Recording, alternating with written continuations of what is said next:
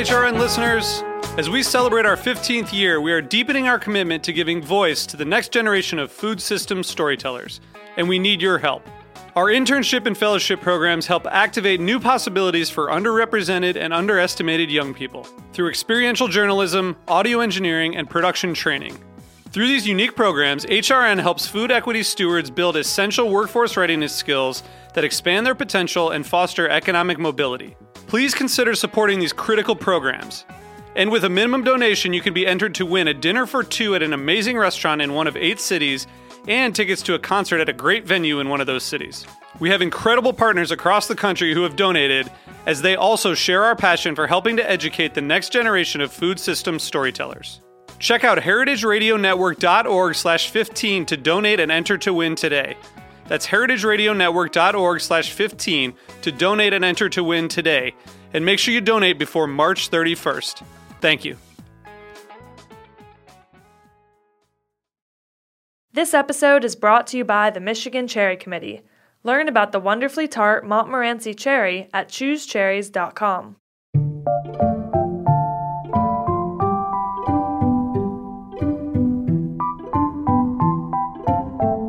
Welcome to The Big Food Question, a podcast exploring the most urgent questions from a food industry in crisis.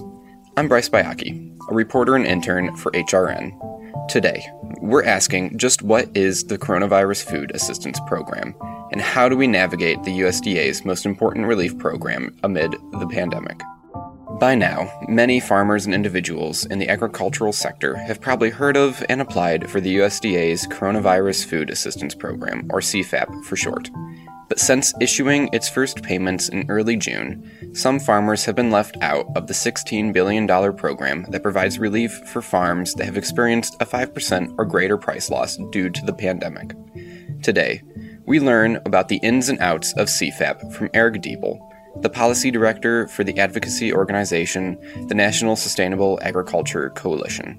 He recently appeared on episode 311 of What Doesn't Kill You with Katie Kiefer. And CFAP is a 2-part program. There's 2 components. The first is the Food Box program, which is a program whereby USDA procures food from farmers, has them packaged into packages and boxes that are then given to emergency feeding organizations, food banks and food pantries. And so that's about $3 billion worth of procurement and transfer. And then there's about $16.5 billion that are direct payments that are made to farmers. And these are to compensate farmers for price loss for eligible commodities that resulted from the coronavirus pandemic. USDA has a lot of money that they need to push out, and they need to do it quickly. And so they created a program that was fairly simple in its construction. It pays folks based on the loss of price of a commodity that they grew. And the payments that they make is the amount of that loss times the amount of that commodity that you produced. And that calculates your payment. So if you think about it, if you are a large farmer with a simple rotation, maybe growing corn and beans in rotation, you only need to have 2 prices for 2 different crops. The problem comes in when you are not that large, simple rotation producer. Let's say you grow 20 different crops and you sell into 5 different markets. Well, you've got 100 different price points that you would want to keep track of. And let's say you pivoted from direct market to a delivery CSA and incorporated new tools, new boxes, new washing stations into your delivery system, and then incurred a bunch of transportation costs in order to stay in business. USDA doesn't look at any of that, right? If they do not give any way for you to demonstrate the actual losses or the actual costs that you incurred as it relates to coronavirus, there's no way that you can bring them receipts. And if one of those 20 commodities that you grow isn't in the list of 44 approved commodities, then you don't get paid. And there's some big things in there. There's a lot of products in there that just don't appear. Farmers who have eligible commodities can use the USDA's payment calculator to see how much they can benefit from the program. While many commodities like eggs, poultry, and hemp are ineligible, those farms can appeal to the USDA to make additions to that list. Links to the USDA's list of eligible commodities can be found in the episode's show notes. And so now you've got a bunch of folks that are coming into the height of their growing season, trying to get things in the ground, pull things out of the ground, deliver their crops to market. And now USDA is saying, if you would like to include additional commodities on this list of eligible commodities, say kale, something that lots of farmers grow, please provide all the pricing data that you have to demonstrate the losses that you had so that we can consider adding this to the eligible list of commodities when we'll go ahead and make the determination of how much we think that was worth. And so you get this situation where the burden borne by the diversified smaller producers is much, much greater than the burden faced by the larger folks that have simpler rotations. While the Coronavirus Food Assistance Program has helped many farms, Diebel is concerned that some growers will be excluded from receiving payments or will receive much less than they need due to their business model. It has been shown that in previous compensation programs, particularly the Market Facilitation Program, which looks a lot like the CFAP program in a lot of ways, that some producers were dramatically overcompensated for the actual losses that they incurred. And I don't know what the pricing data that USDA used when they calculated their payment rates. And many farmers are complaining that they are much too low and they don't actually compensate them fully. But there are some folks who will receive a very large payment from the CFAP program. It is a real shortcoming of the program that it does not recognize the additional value that some farmers earn on their crops and on their products. In the interest of creating a program that is simple and efficient to administer, the USDA did not include any additional value premiums, as you say, for things like organic or products that are sold at local and regional markets or grass-fed or any of the other sort of things that might help one farmer set their product apart from others. And that's really disappointing, because if you invest in your operation to make it more sustainable, to make processes more environmentally benign or more humane, that costs money. And ordinarily, a farmer will expect to be compensated for that by going directly to a customer or consumer who feels strongly about that production system or strongly about the relationship with that farmer, and they're willing to pay a bit more. And that direct premium that farmer would obtain is exactly what helps them afford to be more sustainable or be more humane. And without that premium, there's going to be a lot of folks that suffer this year.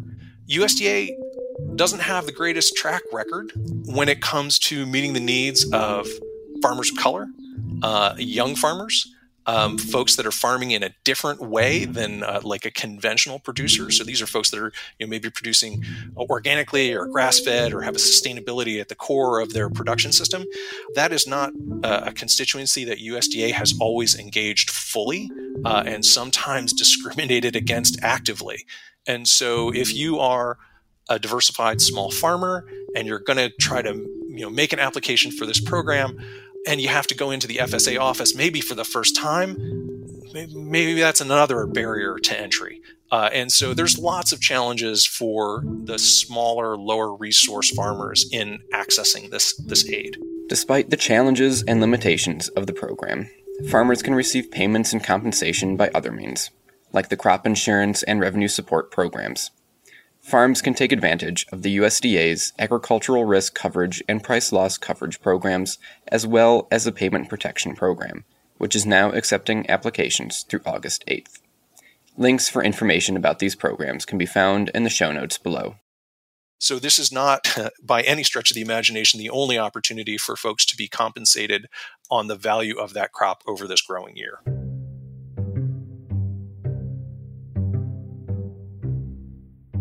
The USDA has extended the online and by mail CFAP application deadline through August 28th. To learn more about CFAP, to fill out an application, or calculate how much you could be compensated, go to their website, farmers.gov/CFAP, And don't forget to look in the show notes for links to resources including the USDA's list of eligible commodities. This episode is brought to you by the Michigan Cherry Committee. A cherry isn't just a cherry. When it comes to tart cherries, the wonderfully U.S.-grown Montmorency tart cherry variety is the cherry with more. They're available year-round, dried, frozen, canned, juice, and concentrate. U.S. Montmorency tart cherries are also one of America's superfruit, which means they're good for you. Tart cherries contain many antioxidants and beneficial phytonutrients, including anthocyanins, the pigments that give tart cherries their bright red color. And don't forget about flavor.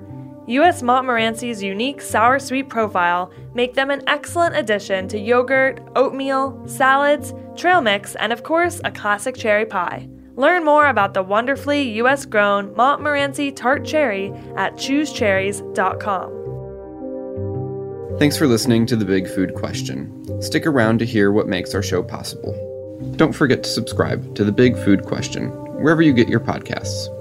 Check back often as we address critical questions for eaters, operators, and workers across food topics and business sectors. If you have questions you'd like the show to answer, email us at question@heritageradionetwork.org. Special thanks for this episode to Eric Diebel and Katie Kiefer. You can check out Katie on her HRN podcast, What Doesn't Kill You. The Big Food Question is produced by Katie Moseman-Wadler, Kat Johnson, Hannah Forden, Dylan Hoyer, Matt Patterson, Luke Griffin, and Jenny Dorsey. This episode's executive producer is me, Bryce Bayaki. The audio engineer is Kevin Chang Barnum. Our theme song was composed by Breakmaster Cylinder. The Big Food Question is powered by Simplecast. The content of the series is provided for general information only, and should not be considered professional advice. You should obtain professional or specialist advice before taking or refraining from any action on the basis of this content. This project is funded in part by Humanities New York CARES Grant with support from the National Endowment for the Humanities and the Federal CARES Act. This program is also supported in part by public funds from the New York City Department of Cultural Affairs in partnership with the City Council. The Big Food Question is a production of Heritage Radio Network, the world's pioneer food radio station. Learn more at heritageradionetwork.org